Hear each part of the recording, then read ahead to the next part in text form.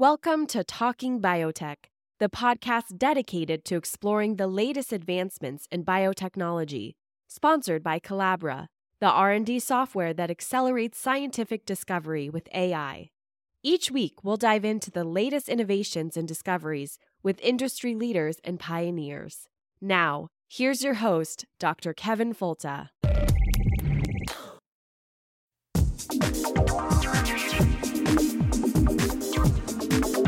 I want to see science serve a useful purpose to improve the standard of living for all people. Why is anyone fighting food advance? A very small percentage of the world's population is fortunate enough to have the luxury of turning down food. We've arranged a society based on science and technology in which nobody understands anything about science and technology. You can't build a peaceful world on empty stomachs and human misery.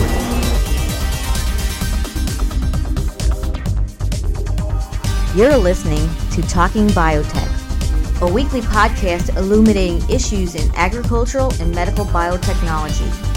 Your questions and concerns are addressed using a science-based approach with the goal of driving discovery to application with communication. Now here's your host, Dr. Kevin Folta. And this week on Talking Biotech, it's exciting to talk about trees. And tree forestry and the potential improvements in tree forestry are one major part of biotechnology and a place that most people forget about. Yet at the same time, there's all kinds of innovations that tree biology can really benefit from. One of the main reasons is because of the tremendously long generation time that it takes to grow a tree. That as someone who wants to be a breeder in something like maybe tomatoes or strawberries, you're able to generate new generations every year. But someone working in tree improvement might spend a lifetime making just a generation or two. And so tree improvement can always be slow. And sometimes our greatest challenges in the forest may be better approached using a biotechnology approach or a transgenic approach. And with us today is an excellent example of that. Okay, and with us today is Dr. Bill Powell, and Dr. Powell is at the SUNY College of Environmental Science and Forestry. He's a professor and director for the Council on Biotechnology and Forestry, and along with Dr. Charles Maynard, he serves as the co-director for the American Chestnut Research and Restoration Project, and very excited to have him with us here today. How you doing? Yeah, doing all right, and thank you so much for being here with us. The problem you've taken on is an important one because the landscape of, say, the Appalachian Mountains or the treescape, say maybe 150 years ago, is very different than it was now. So what is the problem that you've taken on in addressing using a biotechnology approach? Well, you're absolutely correct. The Appalachians have changed quite a bit. Like I say, about 150 years ago, the American chestnut was one of the most common trees in the eastern forests, representing about 25% on average the standing timber. You could walk through the forest and literally 1 out of every 4 trees would be a very large American chestnut tree. These were some of the largest trees in the forest. They typically would be 3 to 6 feet in diameter, the mature trees, with some of the record trees going up to 10 feet in diameter, reaching 80 feet in height, and some of the record ones going over 100 feet in height. A very important keystone species to the wildlife, produced a very consistent nut crop every year, so that bears and deer and raccoons and all kinds of wildlife, all kinds of birds like jays and even some extinct species like the Carolina parakeet would fatten up for the winter on American chestnuts. Now, since we've lost the chestnut, the oak trees that have replaced them do not produce a consistent mass crop every year as the chestnut did. And that's because the chestnuts flower much later and therefore avoid frost, and therefore you get a consistent crop every year. In fact, this is the time of year when chestnuts are in full flower, and people used to say when they walked into the forest this time of year, it'd be almost like snow in the summer because of all the catkins that would be in bloom. It would give you this kind of this whitish tinge on the top of the forest.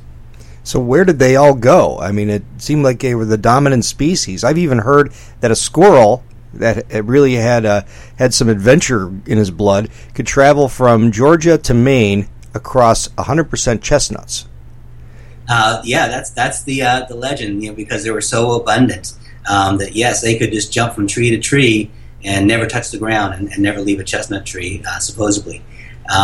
So what happened was that a little over 120 years ago, people started importing Asian chestnut species. These chestnut species people liked because they were smaller, you could grow them in your yard or in an orchard, and it had a nice nut crop that they could harvest. But at that time, they didn't realize that when they bring over these trees from another country halfway around the world, they're also bringing over a bunch of microorganisms. So all these microorganisms hitchhiked with these trees over here, and one of them, a fungus called Coryphonectria parasitica, this particular fungus causes chestnut blight. And it wasn't a major problem on the Asian chestnut trees because they kind of co-evolved together. So it only formed what's called superficial cankers on the trees, and the trees just did fine. But when they came and brought that species over here, the American chestnut was close enough in relation to those species that pathogen made an easy jump onto American chestnuts. And basically, the American chestnuts never seen or been exposed to that pathogen before, were very, very susceptible. So the introduction occurred, they believe, actually on Long Island, New York, and then was first described in 1904 at the Bronx Zoological Park. And from there, in about 50 years or so, the chestnut blight spread through the entire range of the American chestnut, killing somewhere between 3 to 5 billion large American chestnut trees. The tree isn't extinct yet. The reason why it's surviving now is because the roots are protected by the soil microorganisms, and the tree has the ability to sprout at the root collar and grow for a while. Those new shoots will get infected again, get killed back down to the ground. So it's kind of caught in this Sisyphus-like cycle, and that's basically how chestnuts are surviving today. So your solution is a little bit different. Your solution to the problem really transforms that cycle of a wild tree that can't really grab hold with an aerial portion by a transgenic approach, by adding a gene from another species to the tree to help it survive the fungal insult. And so can you tell us a little bit about the details of that, where the gene comes from, and what the mechanism is that confers resistance? As you said, we're using a genetic engineering approach. Big question we had at the beginning of this is, what gene do you choose? I mean, what gene will confer blight resistance? And we are looking at actually lots of different genes, but the one that's really working for us is one that the idea actually comes back from when I was a graduate student way back in the 1980s.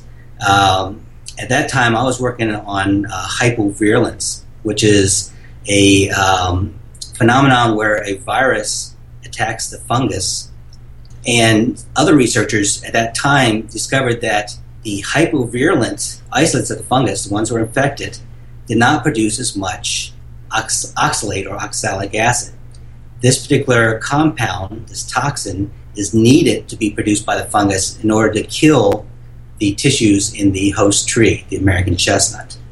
Some researchers, Chen Chen in Dr. Donald Nuss's lab, actually did some mutational studies on the fungus and found out if you knock out the enzyme that's used to make this oxalic acid, then the fungus also becomes avirulent, meaning that it can no longer form a canker. So the key thing here was this production of oxalic acid or oxalate. So when we start looking at genes, we want to look at, are there genes that can actually detoxify the oxalic acid? One of the most studied ones comes from wheat, and it's called an oxalate oxidase. This particular detoxifying enzyme will take the acid and break it down into non-toxic compounds, hydrogen peroxide and carbon dioxide. The plant actually uses both of those compounds, uses, of course, carbon dioxide to make sugars, can use the hydrogen peroxide to form lignin and shore up the cell walls.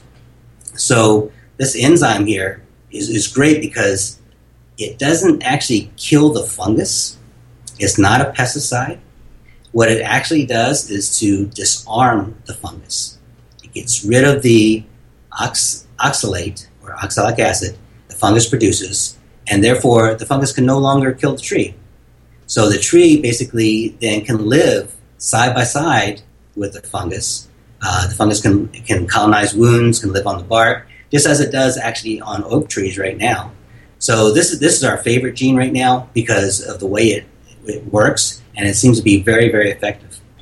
It also seems very highly unlikely to be able to develop a resistance strategy around that solution. Like the fungus can't, unless it produces, say, tons more oxalate, it seems that unlikely that you would have a resistance issue.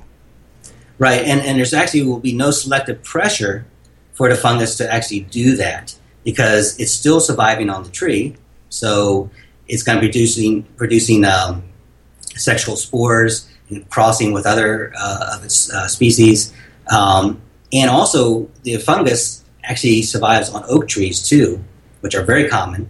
And none of those are going to be selected for higher production of oxalate. So you have this kind of refugia that's going to keep, any mutations that might help overcome this resistance from building up in the population. That's really cool. And so what kind of evaluations have you done so far, and how well does it work? And do you have trees that are strictly greenhouse at this point, or are you actually planting them outside? Where are you in the process? Okay, so we've actually been planting our transgenic trees, of course, under USDA permits, in the field since 2006. The first version that we had just made a very little bit of this enzyme, and we basically called it the version that died slower. And then the next version was our proof of concept version. It's one called the Darling 4, and that one has intermediate levels of resistance, significantly higher than the wild-type American chestnut trees, but not quite as high as our standard of Asian Chinese chestnut. And then our newest ones actually have levels of resistance that appear to be equal to the Chinese chestnut and possibly even higher. We do leaf assays, which is a quick test, and then we also do stem assays, which take longer but are more what it actually looks like in the field. So we have this gene that seems to be working very, very well, and we are now doing other types of tests because since we are making a tree that's resistant to a fungus, we want to make sure it does not hurt beneficial fungi, which we don't expect it would because of its mechanisms, but we're testing that anyway. So we have done studies with mycorrhizae colonization. Mycorrhizae are those good fungi that colonize roots and help bring in nutrients into a tree. And what we found is there's absolutely no difference between our transgenic trees producing this oxalate oxidase and wild-type trees.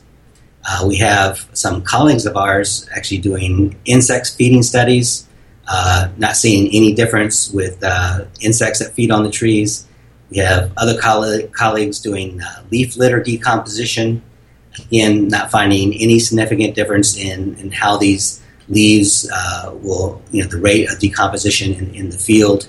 So we're doing a lot of environmental tests to ensure that our trees are basically the same as the wild-type trees. And that's what we want. We're not making a super tree or anything like that. All we want to do is get the tree back to where it was before the blight. And I guess I'll ask a question here that I know the answer to, but I want you to please entertain this anyway, just so, because it always comes up, there's two questions here. One is, why don't you just breed in the resistance from the Chinese chestnut? And two would be, what kind of regulatory oversight would be required for you to test that tree? As far as breeding in resistance, there's actually a program with the American Chestnut Foundation where they are doing breeding, where they're taking Chinese chestnut and American chestnut, making a hybrid, and then going through a series of back crosses to basically bring the resistance from the Chinese chestnut along while you're weeding out any of the traits of the Chinese chestnut you don't want. That program is actually doing pretty well.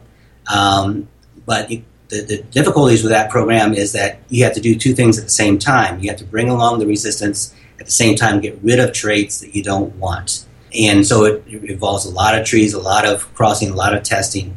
With the transgenics program, basically we're starting with the tree we want, a wild-type American chestnut tree, fully adapted to our environment. So we're making a very small change, so we're just adding in the resistance and not adding in a bunch of other stuff that we didn't have to weed out. And that's really the power of genetic engineering, is that it's a much cleaner process and a much quicker process once you develop the techniques. We took 16 years to develop the techniques. But once you have it, then you can do it fairly quickly. The other question you had is about the regulatory process. That's an advantage that the breeding program has. They do not have to go through any regulatory process. Once they have trees they want to pass out, or any trees along the way, they can pass them out to the public.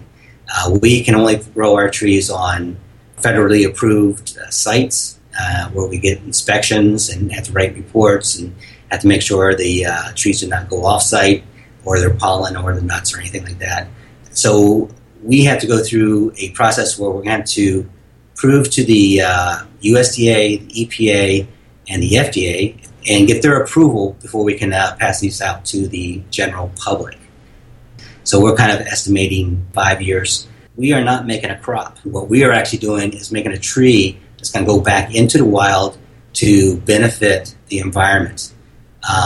And the way the regulatory system is set up now is that the EPA basically gives you a license. That's okay if you're a company that sells seed, because you can just renew those licenses and keep selling your seed and all. But for a restoration tree that's going to be out in the field for a couple hundred years or more, who's going to hold that license? You know, it's kind of a unusual situation. So we're going to have to work around that aspect and probably have to get some kind of exemption or something, because if people want to use genetic engineering to help restore trees, and there's actually a lot of problems in our forest right now that this can tackle, then we need to have something change that would allow us to actually produce a tree, get it fully evaluated, and once it's approved, can be put out and just used like any other tree.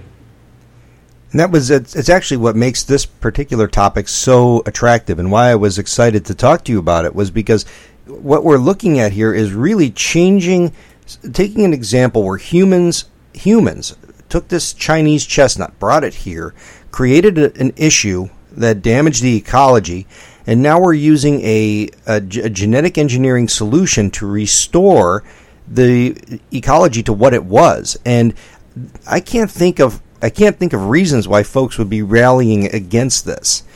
And it seems to be such a logical and I don't want to say humanitarian, but planetarian or ecologicalitarian use of the technology. And so where are you now in terms of the deregulation process? We are starting to put together the petition for deregulation. So we haven't actually submitted it yet. Find out, what tests still need to be done, what's missing, and then we'll eventually submit it. We are in contact with the different regulators at the USDA, EPA, and FDA. We hope that we're going to put this in before the end of this year, but we have to just wait and see. Make sure that we have all the data together, because we don't want to put something in and have it fail.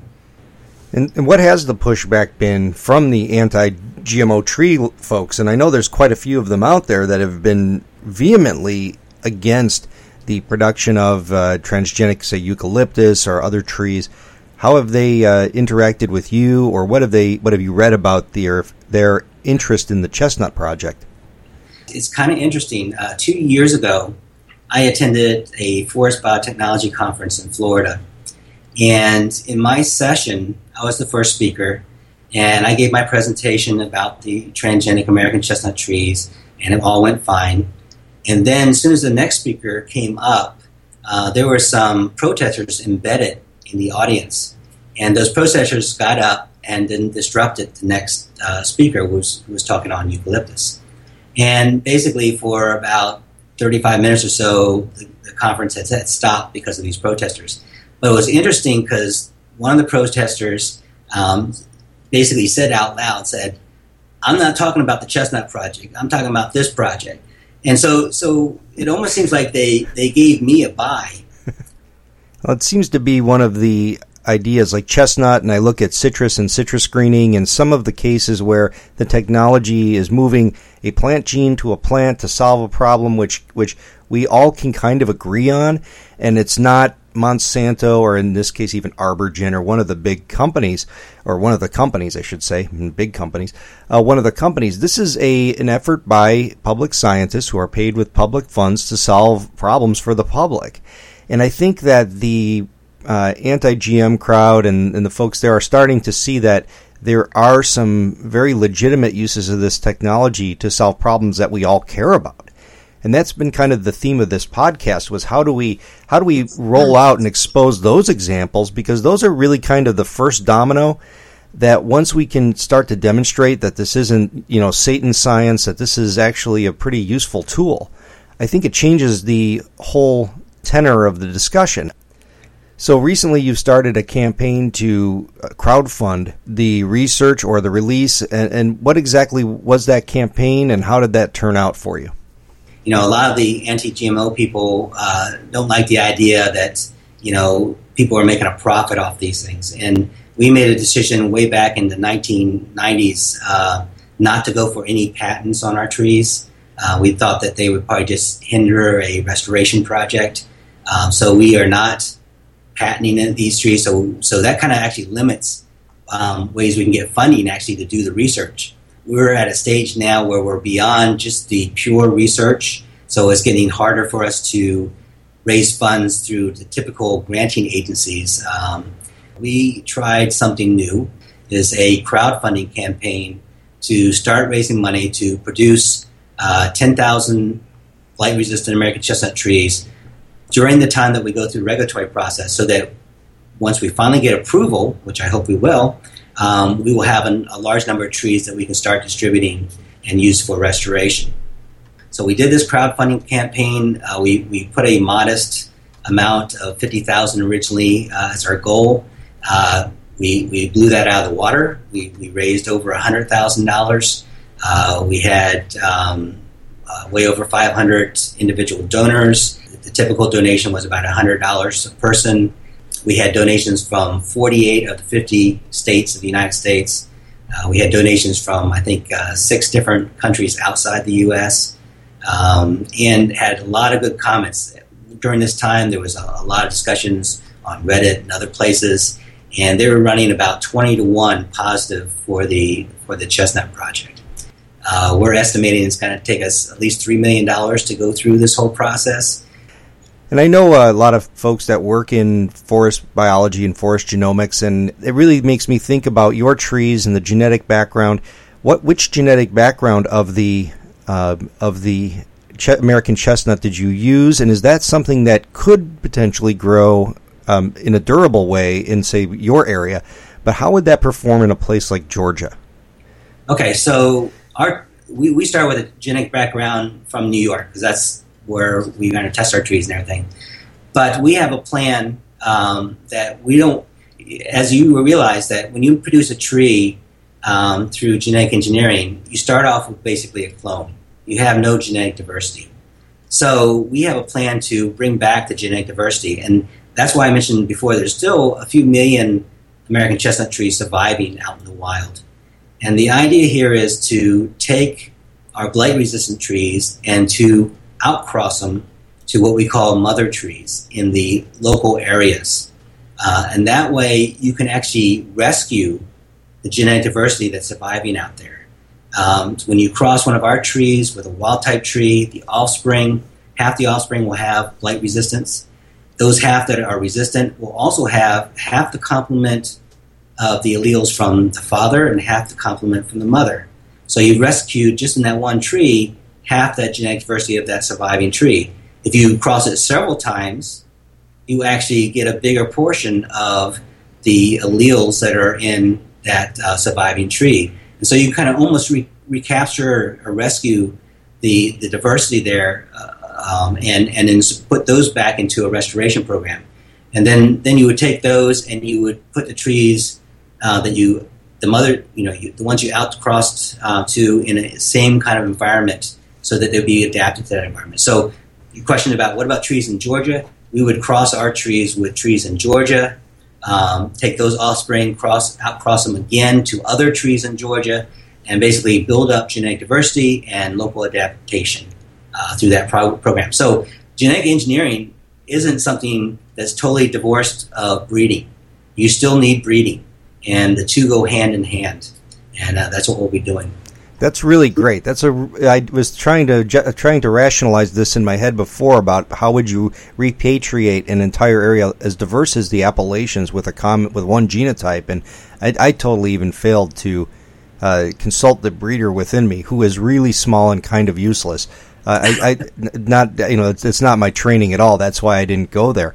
But I see how this could really work that way, because you really would just be introducing, certainly you'd be using the native alleles and the regional alleles, allelic diversity to potentially select for traits that were regionally adapted, and then just essentially providing this other little boost of the transgene, and could be that could be a very useful strategy.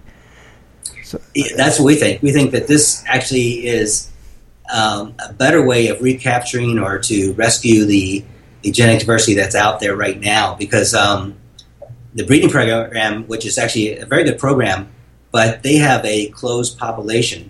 When they outcross from that population, then they lose their resistance, and they have to gain it back through more breeding. With us, every time we outcross, half the offspring are going to be resistant. And then those offspring that are resistant, when they outcross, half their offspring will be resistant. So we don't have to go back and regain the resistance at any point. We can keep outcrossing, increasing the genetic diversity and rescuing as much that's surviving out there as possible. And just to kind of retreat a little bit, going backwards, I know that lots of people in forest biology, and there always seems to be a very conservative rollout of these technologies, and maybe where you look at other crop plants and it's been a lot more corporate driven and kind of in your face. Here's what we have. Here's our next one. We're deregulating. The people in the forest industries have been a little more connected with some of the NGOs which have been traditionally opposed to the releases, like Nature Conservancy and others. And I don't remember the name of the organization, but there's been kind of an advisory initiative that has been there that has said we're going to roll this stuff out slowly. And just the buzz on the street has been they've been a little bit critical of the chestnut efforts because they say it's maybe moving a little too fast and not segueing into the public domain as much as some would like to see it go. And how do you feel about that? Yeah, I mean, people have different opinions on how fast it's going. I get it from both sides. I'm in the middle here. On the one side, you have people saying that, yes, let's do this slow. And then on the other side, I have people from the American Chestnut Foundation, my New York chapter, saying, why can't we have these trees yesterday? They see no reason why they can't plant the trees. So you got this pressure on one side to go faster and pressure on the other side to go slower. And so I'm kind of in the middle. I'll go at a reasonable pace. So,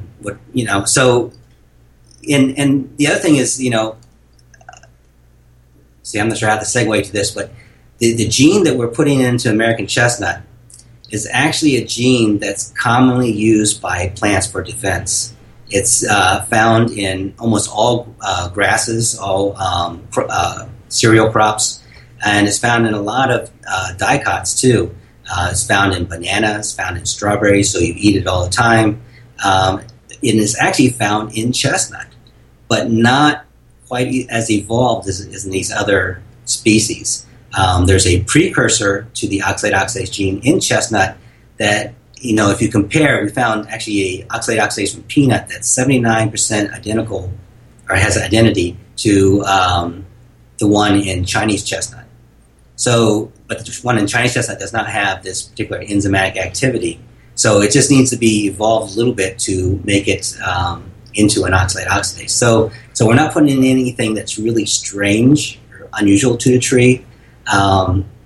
So I think I'm going off on a rabbit trail here. No, that's okay. I think it's a valid tangent because it really does remind us that all we're doing is moving around. Essentially, you're not you're not adding a set of handlebars to your car. You're changing an oil filter from one brand to another. And right. it's a much softer kind of change that's occurring here. You're not doing something that's completely radical that would re-engineer and would affect the way that this plant interacts with plants or other plants, people, or the environment. Yeah, and so along those same lines, then, so we're making that really minor change, but you got to compare it to. You have to think about what is being planted out now. So these Nature Conservancy people and other environmental groups, they have to think about what are people planting out. The most widely planted chestnut tree right now is the Dunstan chestnut. The Dunstan chestnut is a hybrid that was crossed between an American chestnut, three different varieties of Chinese chestnut, and then intercrossed all in mixing them all together. So you have a tree there that's at best half American, and people are planting this all over the place. So that's one choice. There's a company called Bagerset that are crossing Chinese chestnuts with Japanese chestnuts, European chestnuts, American chestnuts, and even some chinkapins, and crossing them all together and coming out what they even admit was like a new species of tree, and having those planted out. So here's the thing that they have to think about. What would they rather use in a restoration program? Something that's quite a bit different than American chestnut, or one that's very true to type is to the American chestnut? And the transgenic trees are going to be the ones that will be most true to type, ones that most likely will actually survive in the environment and bring all the benefits back that the American chestnut provided 100 years ago. And I guess another thing that really strikes me, and when I've seen you speak on this topic, is that first you say there's no patents that are being used here. There's not a big profit motive at all. And then one of the other things I always see you talk about is that, and maybe I'd like you to speak on it here, is that this isn't necessarily something for you or that you will anticipate seeing as widely adopted in your lifetime, that this is really for future generations. And I think these are really attractive aspects of this particular application. Yeah, there's the old Chinese proverb that, we plant the tree and the next generation enjoys the shade. Basically, we are doing this as a legacy for our next generation. What I tell people in my talks is that, our grandparents had the ability to walk through a chestnut forest and enjoy all the benefits of the American chestnut. We, our generation, have not, and that's because of the chestnut blight. What I hope to do is that for our grandchildren, that they can enjoy the chestnut forests that our grandparents enjoyed. So, the chestnut tree is going to kind of skip a generation of people, but I hope that it will be back and be back where everybody can enjoy it again. So I think that answers all of my questions. Thank you very much for visiting with us, Dr. Powell. Thank you. And that's Dr. Bill Powell, who's a professor at SUNY College of Environmental Science and Forestry in Syracuse, New York. And we'll be back in just a couple minutes with more Talking Biotech. Hi, Talking Biotechers. This is Vern Blazek of the Vern Blazek Science Power Hour. Now, while my podcast is on hiatus, I'm busy like a bee promoting Talking Biotech podcasts. Now, what can you do to help me spread the message? Well, this mothership isn't monetized. It's paid 100% by Folta out of its grocery budget. No external funds will be accepted. So you can help by spreading the word. Tell a friend. Hell, tell someone you don't like. Scratch Talking Biotech podcast into the bathroom stall at Chipotle. Maybe even hang a note on the Whole Foods Shamans and Healers bulletin board. Most of all, write a review on iTunes or Stitcher. Spread the word on Twitter, or use social media to talk about something really cool you heard here on the podcast. The bottom line is, this is about science, and how science has helped people improve plants, medicine, and animals. It stands to further improve varieties with the precise tools of biotechnology. And now we switch to the part of Talking Biotech where we consider the history of a very familiar fruit or vegetable, or sometimes animal, I suppose, and or tree, and talk to an expert about where it came from, where it is now and where it's going, and what is the genetic improvement history and where is the genetic improvement going. And it really is a pleasure today to welcome Dr. Richard Michelmore, professor at UC Davis, and he's the director of the Genome Center at UC Davis. Welcome to the podcast, Dr. Michelmore. Pleased to be talking to you. So today we'll talk about the topic of lettuce. And lettuce is something that when I think about it maybe like I think about dogs, and that I can point to a wild species that may have been something similar to one of the antecedents of the current selections. But there's so many different varieties and so many different types that have come about as a product of human selection. And so as somebody who thinks about lettuce, what are the major types and what is lettuce? Lettuce is actually a member of the Compositae family, which is the most successful family on the planet, plant family on the planet. It includes sunflower, safflower, chicory, artichoke, a lot of the ornamentals, the big showy flowers. So lettuce belongs to that family. And actually, weedy lettuce is really important, is a very prevalent, successful weed, and doesn't look like anything like cultivated lettuce. So as you point out, there's a whole series of major types. The one that many people are familiar with is the big iceberg crisp head type that looks almost like a cabbage. But then you get the romaine or cos lettuce, the more upright green lettuce. You have the butterhead lettuce, the leafy types. There's something called Batavia, which is sort of halfway between a crisp head and a leafy type. And if you go abroad, actually the country where you get the most lettuce from, or most lettuce is grown, is in China. And there they tend to eat cooked lettuce, and one form of it is a stem lettuce. So it has a big fat stem, and they boil it up and they shred it and serve it. It's quite a tasty vegetable. Yeah, and finally, there's actually a small component of oilseed lettuce where the seeds are harvested. And the seeds are about twice the size of normal lettuce seed, and they take the oil out of that. So in terms of the things that we see commonly in the grocery store, say in North America, we're talking about this crisp head type, this butter head type, and this romaine type. The leafy. And actually, there's another type that's really hit the supermarkets in the last couple of years, and that's the baby leaf, which is what you see in salad mixes.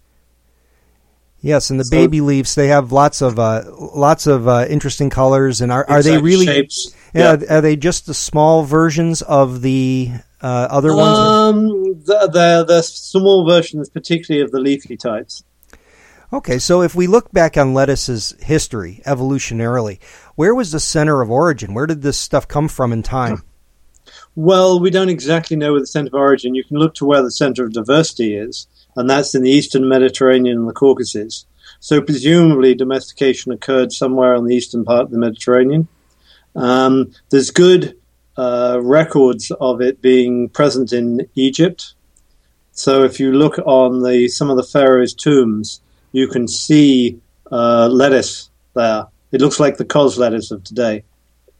Okay, so they had maybe a salad bar in the pyramids, or that was a... Sure. Well, actually, no, they have more than that. Lettuce was considered a sacred plant by the god Min, and it was part of his festivals. He was the reproductive fertility god, and the lettuce was thought to help the god perform the sexual act untiringly. So it was quite popular there. Yeah, the original Viagra culture, I guess. There you go. Yeah. So, do wild lettuces still exist today, and what do they look like compared to our cultivated ones? Very much so. Actually, wild lettuce is one of the more successful weeds, and it doesn't look like anything like lettuce. So, if you're in California right now and you were to look outside, one of the few things that's green in the heat is wild lettuce. It'll be standing about 3-4 feet high, green, and flowering and seeding. It's a very, very successful weed. And when you look at the big differences between the wild antecedents and the modern cultivated types, what were some of the major traits that were selected? Okay, so you can think of one of the very common traits in any domestication is the lack of seed shattering. Wild plants have to disperse their seeds, so they have a mechanism for seed dispersal. if you want to cultivate, one of the first things that has to happen is that the seed stays with the plant. So that wild lettuce has a seed head that looks rather like dandelion. The complex head becomes inverted, and you get this very pretty sphere of seeds with the umbrellas, the parachutes that will help wind dispersal. That had to go in domestication. So now that umbrella structure doesn't invert and it stays tight. So that's called non-shattering. Wild lettuce has quite a lot of spines, so you don't want to eat a mouthful of spines. That had to go. Particularly, you want a prolonged rosette or vegetative stage. So the wild lettuce will really not really undergo a long leafy stage. It bolts and flowers fairly rapidly. Of course, what we emphasize in lettuce, for the most part, is this rosette vegetative stage. Another thing is lack of bitterness. Wild lettuce has a lot more latex, which is quite bitter.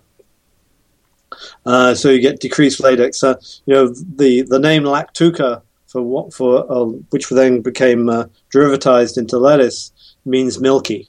So that when you cut the stem of lettuce, you get this white latex, looks like milk, doesn't taste like milk. But that had to go, or at least get decreased during domestication. And then you get slower bolting, you get the heading trait, which obviously, since domestication, the leafy types don't really head, but you get it accentuated in the crisp head and the iceberg types. And then for commercial, you need storability, that you don't want it to become rotten too fast. And this is particularly important with the baby leaf and the salad mixes. And then you have color, appearance, leaf shape, things like that. And how much, so in going forward, in terms of lettuce domestication and modern day traits, what are some of the biggest challenges that lettuce breeders are trying to correct? Well, one of the things you really would like is uniformity of growth and maturity, so that over the years, it used to be back in the 60s and 70s, they would go in and make 2 or 3 harvests to get it. Now they want to go in once. Uniform harvesting is important. You want to be able, as I say, to get good shipping and post-harvest. There are various physiological disorders, that leaf browning, stem browning, pinking. So we need to improve the post-harvest quality of lettuce, longer shelf life. And then there's the nutritional value. Lettuce is, it's not as an intense vitamin fix as some other vegetables, but considering the amount of lettuce that's eaten by the American population, it's actually a major input of vegetables and vitamins. It's a good source of several types of vitamins, and certainly we would like to increase that. So, as I say, it's a major component of the American diet. So what did I say? So it's vitamin K and vitamin A, and in the iron type, the romaine types, it's not bad for folate and iron. So we'd like to increase that, but that's a trait that's very environmentally influenced. And I think it's an interesting thing when we talk about nutrients in fruits and vegetables, that it's one thing to be able to increase the nutrient value, say, per gram, but what about issues like taste, where you could get somebody to eat maybe 3 or 4 grams where they would have just eaten 1? How much work is being done on lettuce flavors? Not a lot per se on flavor, but some lettuces are definitely sweeter than others. There's a little bit of consumer education that maybe needs to go on. The lettuce growers and shippers did do a survey quite a few years ago now to the consumer general public, and the message they got back was basically, leave it alone, it's a vehicle for my salad dressing, which doesn't bode well for working hard on taste. And has that been really you say that it's a big part of the American diet. Has it always been, or is this something that's a little more recent? In the old days, it was a local thing. Obviously, lettuce didn't travel very well, but I'm sure you've read probably The Grapes of Wrath and Steinbeck. They worked out how to ship lettuce back from California to the East Coast, and hence that's why it was called iceberg, because there were these ice rail cars that would take good high-quality lettuce from the fields of California back to the East Coast. So when was that? The 50s, something like that? Mm-hmm. Was it? No, it must have been earlier than that. I think it was the 30s. It was the Dust Bowl days. Yeah, the Dust Bowl, the tail end of the Dust Bowl, right? Yeah, 30s and 40s. So that's really when it took off, I think. Oh, that's really cool. I didn't never know that about the iceberg, and that's great. And what are some other facts about lettuce that people may not realize? In the latex of lettuce, there is a soporific compound that some wild lettuce, they're marketed in Europe as a basis of sleeping pills. And actually, Victorian England knew about the soporific effects of lettuce. I don't know if it's so widely read over here, but Beatrix Potter, those children's books? Not so much, just the Harry Potter ones. No, this is Beatrix Potter. That goes way back. Oh. So one of the characters, Peter Rabbit, nearly gets caught by the gardener because he goes to sleep because he's eaten so much of the gardener's lettuce. It has a mild narcotic. It used to be called sleepwort by the Anglo-Saxons. Huh. It's so actually, if you eat a lot of latex from lettuce, you will get sleepy. It's a property of two sesquiterpene lactones in the latex. So, sometimes it's known as the lettuce opium. Another thing that we might, so you say, where is it going? You mentioned this whole issue of urban gardening. So lettuce is something that's pretty easy to grow, and it's a good source of vitamins. So I think it'll be one of the vegetables, where urban gardening takes off, is something that people will grow. And also NASA and others are potentially interested in space flight. If you're going to fly to Mars, it might not be bad to have some fresh vegetables, and lettuce may be one of them. Yeah, that's one of the ones we've been playing with in controlled environment studies, where we're using LEDs to essentially pigment or depigment different kinds of lettuce. And we're able to get 5 or 6 different phenotypes out of one genotype. Uh-huh. I can imagine that. Yeah, you can certainly enhance anthocyanin production by certain wavelengths of light. Yeah, it works like a charm, and some of the different lettuce varieties are a lot of fun because you can create what looks like a salad that's made up, and we've actually published this. You can create what looks like a salad with 7 or 8 different leaf shapes and leaf colors that all come from the same set of genes. Mm-hmm. So, right, lots of plasticity to play with. So going forward with lettuce, right now we're trying, I guess you've mentioned a lot of the traits that we're trying to improve. I know here in Florida, some of the big issues are like bacterial leaf spot and some other insect issues. Right. What about the role of biotechnology? Is there any advances that are coming in terms of either commercialized through companies or university efforts to add traits through biotech? Yes and no. Actually, one thing, talking about traits and going to the future, and I'll get back to that question in a moment. Another thing we really need to work on here is nitrogen use efficiency and water use efficiency. It won't have escaped your notice that we have a problem with a lack of water in California. So we need to make lettuce more efficient. And then there's the issue of nitrate contamination of groundwater. So quite a lot of nitrogen gets put on, and if it gets leached below the root zone, it's going to go into the groundwater and not into the crop. So we and others are working to get better, more efficient genotypes in terms of water use and nitrogen use. What has happened over the last, since I arrived in University of California in 1982, I have been developing different molecular marker technologies for lettuce, genetic maps, and with each technology wave, we've got better and better understanding of the lettuce genome. And it culminated a few years ago. We got a consortium together, funded by industry, to sequence the lettuce genome, which we've now done.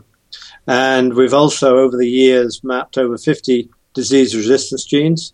So we have a detailed understanding of the genetic architecture of disease resistance in lettuce. And we provide the markers back to the industry so they can pyramid resistance genes. So, lettuce is grown as large monocultures, quite often several crops a year. So it's susceptible to various diseases, particular disease called downy mildew that's highly variable. And, we have molecular markers, and certainly the companies now are using molecular markers to accelerate breeding for disease-resistant lettuce. And that in turn will result in less of a reliance on chemical protectants, which is healthier for the environment and healthier for the consumer. And when you say that these are extensive monocultures, is it because they're inbreds, or what is the genetic nature of the lettuce? It's an inbreeding crop. Particularly in the crisp heads, it's a pretty narrow genetic base, but it's just the scale. I don't know if you've seen pictures of California, but lettuce fields. I mean, they just go for miles. I mean, as far as the eye can see. And what's fun, actually, on a quiet day, the lettuce is growing so fast, you can actually hear it grow. The creaking of the leaves flipping over each other. It's pretty impressive. I've seen people harvesting lettuce out there by hand, and just the backbreaking work that goes into that part of the work. And is there mechanical harvesting now too, or is it? No, you get these big rigs that drive through the field, and so the first crew comes through and cuts the head, loads it on the belt. It then goes up, and the leaves get stripped, and depending on quite how the crop's being processed, it'll either get packed in cartons or put in bins. Yeah, that's a lot how it's done in a lot of places. Well, done pretty much everywhere I've seen. But amazing, those squads of people that just all day backbreaking work, one after another, moving in front of that truck. It's pretty amazing to see, and you really appreciate every head of lettuce after you see that. You do. And what is so when you talk about the genome, how big is that genome? To be precise, 2.7 gigabases. That's 10 to the 9 base. 2.7 times 10 to the 9 bases. To give you a sense of scale, that's about the same size as the human genome. I joke that actually lettuce has got more genes than humans. Humans have a few less genes than lettuce. So lettuce is more advanced than humans, but it's about the same size as genome. And a lot bigger than a lot of other crop plants, just to put it in scale. Well, not really. A lot of other crop plants have been sequenced. Of course, you start with the small ones. That's true. But it's about average. If you were to take an average, I think when the dust has settled, it'll appear that there are a lot of crops in the 2 to 3 gigabase range. Yeah, I guess that's true. We kind of started with things like, rice and peaches and strawberry that have all come out in, well under a gigabase. And yeah. So, but I mean, tomato is about a gigabase. Some of the brassicas are 700-800. We've actually just sequenced pistachio. That's kind of fun. That turns out to be a pretty small genome. Oh, that's interesting. So what's the future like for lettuce? In which direction is the industry going? And are these bag mixes kind of here to stay with the artificial environment? Or what's next? Good question. I mean, as a breeder, we have to think strategically because the turnaround time is so long between us doing something and something appearing available to the growers and the public. Clearly, as I say, things like water use efficiency. So we have to increase the reliability and the efficiency of lettuce production. With climate change and less predictable environments, we need to have a more plastic, something that's going to guarantee yields in less predictable environments, and also make it more efficient for the inputs of nitrogen and water. I do greatly believe that Salamixes are here to stay, and we can certainly work on that. It's rather different from trying to have heavy heads that you have with bulk harvesting of lettuce. Disease resistance remains. You have to keep going. The pathogen doesn't wait. You can't take your eye off the ball there. We work on that. Getting back to biotech, so definitely molecular markers are already part of the scenario. There is the issue of whether we work with GMOs, with transgenics. Clearly, there are some GMO options, but there's really no must-have trait. I think GMOs right now for lettuce would be the wrong crop. That we do not need GMOs, but so we're not going to be in the situation where either you eat GMO lettuce or you don't eat lettuce at all. And that's what it's going to take, I think, to get GMOs into lettuce. Now, what's very exciting, I don't know whether you've dealt with shared with your audience, the whole revolution that's happening with genome editing. Have you dealt with that? We've talked about CRISPRs here and there. One of our first guests was from UC Davis, was Alison Van Eenendaam, who spoke of the dehorning with the CRISPR-induced mutation. Okay, exactly. So I think you can look towards, both in medicine and in plant breeding, the whole genome editing CRISPR technology is a disruptive technology. It's amazingly powerful. And right now, it is very feasible to do gene knockouts, right? Like Alison was talking about. The thing there, though, is that there's very few agriculturally useful traits that will benefit from a gene knockout. Some, but not very many. So we now really need to turn our research efforts back to not just getting a marker linked to the gene, but actually getting the gene that's causing the phenotype. And that's where my lab's putting a lot of effort in right now. So once you've got that, you can then think about editing, doing gene replacements to specific alleles that already exist naturally, but it's much quicker and more precise than molecular marker-aided selection. The interesting question there is going to be, how is that going to be regulated? Will that be regulated as genetically engineered or not? And we may end up with a different view from Europe where they focus more on process than the US, where they sensibly focus on product. So in other words, we could take something that naturally occurs and we can very, very precisely change lettuce to a different allele. So that's going to be one thing that we'll be doing that. That will be possible within a few years. Then one of the interesting things about the whole impact of genomics and plant breeding is as we learn more and more about different regions of the genome that will be useful, it becomes progressively more difficult to get all of those good regions in a single cultivar, right? Because you want to combine too many parts of the genome. Therefore, where I think genome editing will impact on a longer time frame is that if I can take many genes that I know will be good and I can put them all at one position side by side on the chromosome, then the plant breeder is only dealing with a single Mendelian locus. And that will then free him or her up to work on more complicated traits.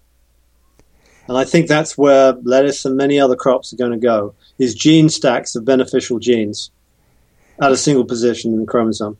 It seems to be the trend, and maybe a lot of different systems, a lot of different crop systems are at least poised to take on the similar strategy, it seems. Exactly. I mean, any modern plant breeding program should be thinking about how they can assimilate this technology.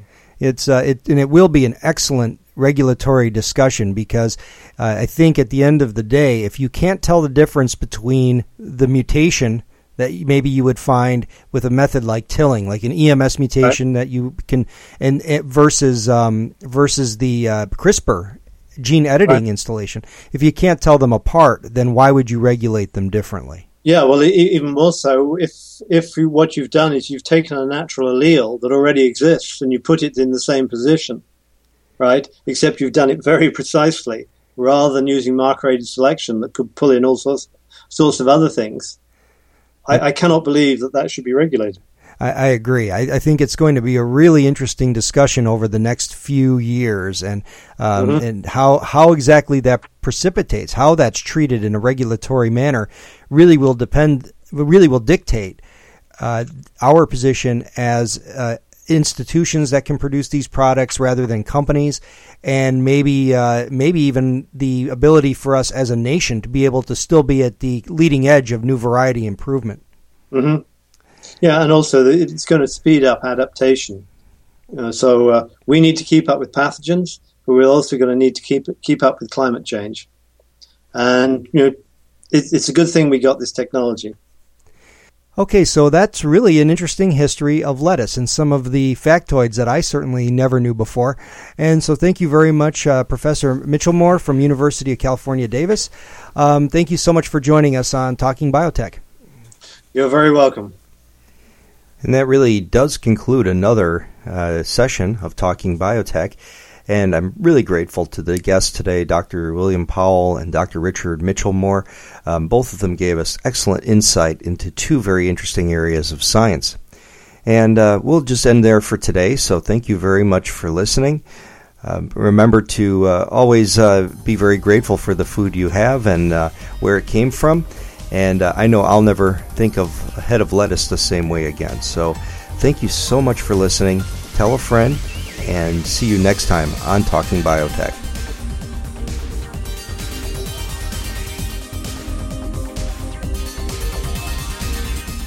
Thank you for listening to the Talking Biotech podcast. Please send your suggestions for guests, comments, or questions to talkingbiotech@gmail.com. Please write a review on iTunes and recommend this podcast to a friend. More downloads and reviews raise the visibility of this podcast and help us reach a wider audience with science.